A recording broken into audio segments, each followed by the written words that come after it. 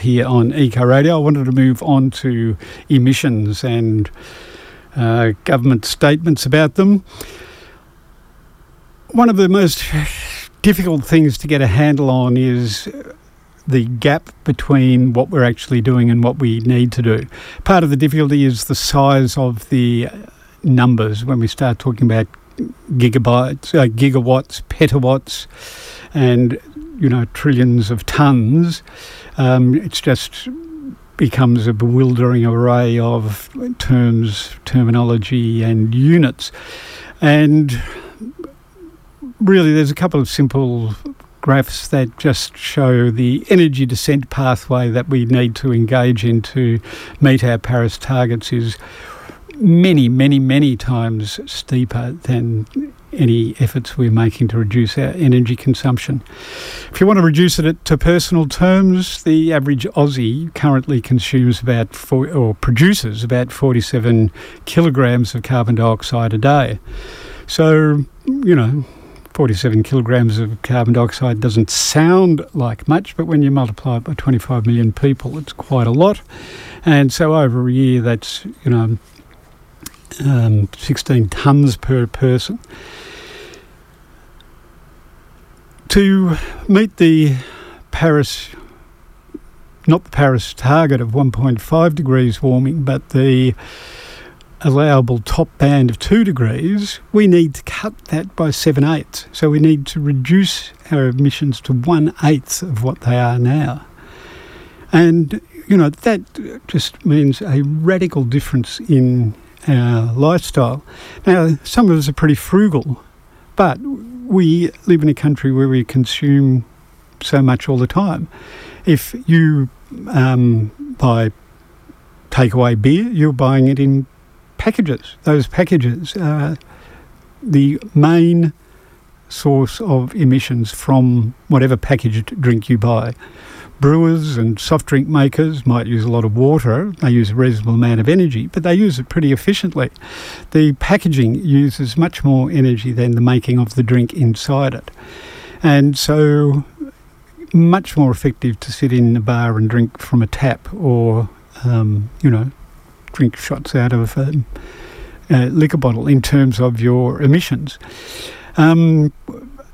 A lot of us ride bikes around rather than driving a car. But even if you own a car, the embedded emissions in that car are almost as much as 15 years use. So what we use over the life of the car is about half of the emissions that it creates owning a car. All of these things are part of our affluent lifestyle that we need to think about. Now, the current government and the opposition are focused on decoupling the economy from emissions. Let's find clean energy. Let's make green hydrogen and use that to make steel so that we can buy a new car without worrying about the emissions that it produces. So there's so much wrong with that view, but it is nevertheless a widely held view. Those of you who remember listening to the interview I did with Ross Garnaut last year will remember that he believes fervently that we can decouple economic growth from environmental harm and has outlined, put a lot of effort into outlining how we're going to do that. Now, we were talking about emissions and the gap between what governments say they're going to do and what we need to do and how dire that gap is. Just wanted to clarify a few things about the current focus on hydrogen. So, when we burn carbon, coal or charcoal in a barbecue, we combine the carbon with oxygen to make carbon dioxide. When we burn hydrogen, we combine the carbon with hydrogen to make water. So even though water has a greenhouse effect, it's very short-lived. Water falls out of the atmosphere quite quickly. Carbon dioxide stays there for decades, if not centuries. So water is a greenhouse gas, but doesn't have the same kind of long-term effects that carbon does. Methane is also a greenhouse gas. It's carbon with a whole bunch of hydrogens around it. When we burn that, we combine it with oxygen and make carbon dioxide and water. Now, methane on its own is a terrible greenhouse gas. It's about 28 times as effective as carbon dioxide as warming the planet.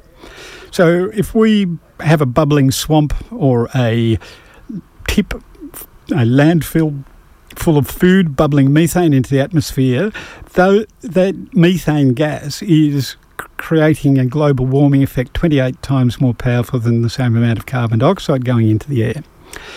When we burn that methane, we produce carbon dioxide, which of course blankets the earth, but it's actually less concerning than letting the methane go.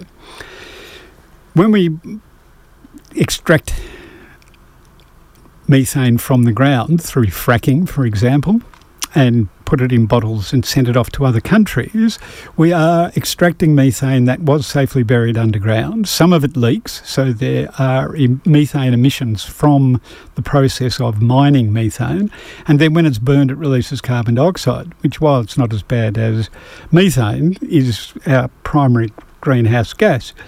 So for Woodside Petroleum to be saying, as it claimed in the news stories today, which you can read in detail on ecoradio.net, Woodside Petroleum's claim is that the gas that it is extracting in the northwest and shipping off to Japan is the least emission dense gas shipped to North Asia.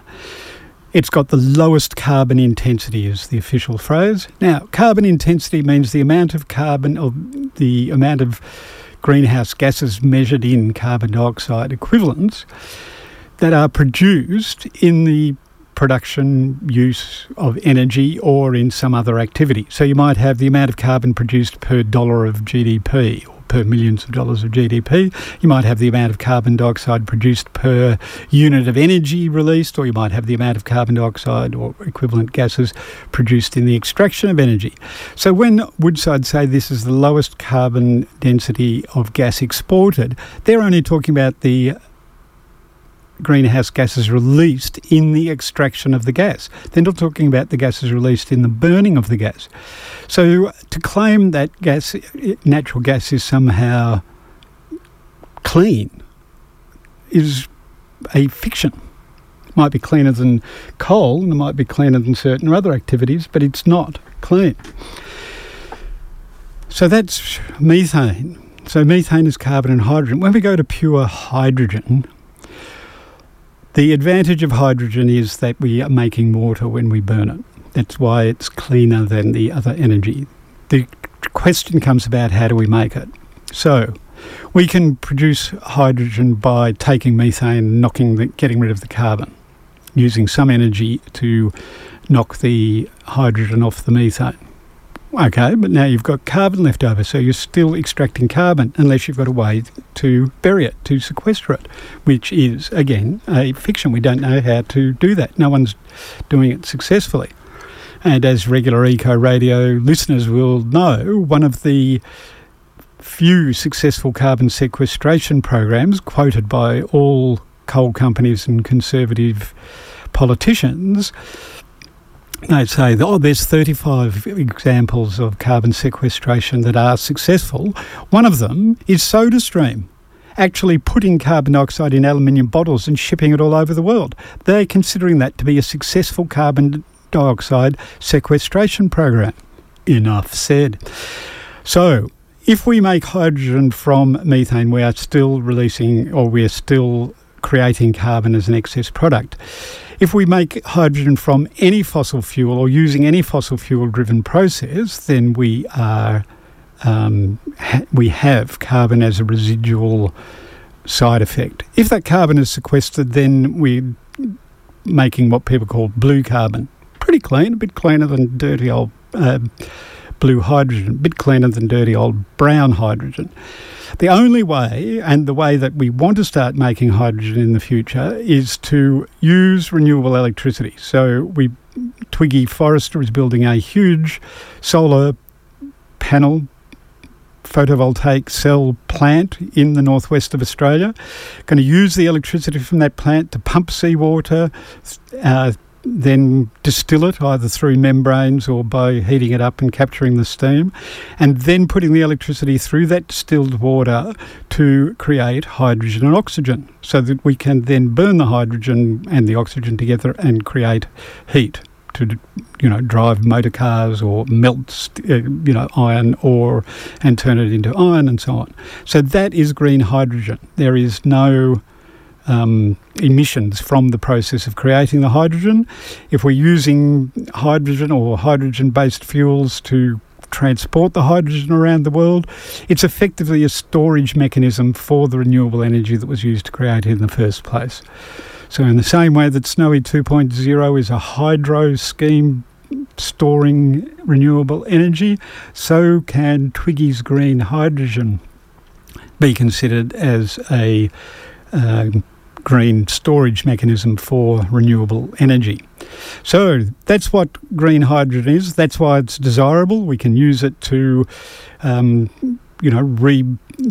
build new types of steel furnaces that engage in direct reduction, which means they don't need coal, don't need coking coal to harden and temper the steel. And so that's the great glorious future. That's the decoupling of industrial processes from emissions. And that leads us to the final problem with that whole process. And that is that carbon emissions are only one of the many, many problems that we're facing. We've got energy depletion. We've got biodiversity loss. We've got water tables falling. We have a whole lot of impacts of global warming that are going to continue to go as we reduce carbon dioxide, and we're not doing it nearly fast enough anyway. So while it's really important that we get green hydrogen off the ground, and it might decouple energy production from carbon emissions, it's not going to solve our overall environmental problems. That involves a serious degrowth of the economy, and that's what we have to get our head around. Anyway,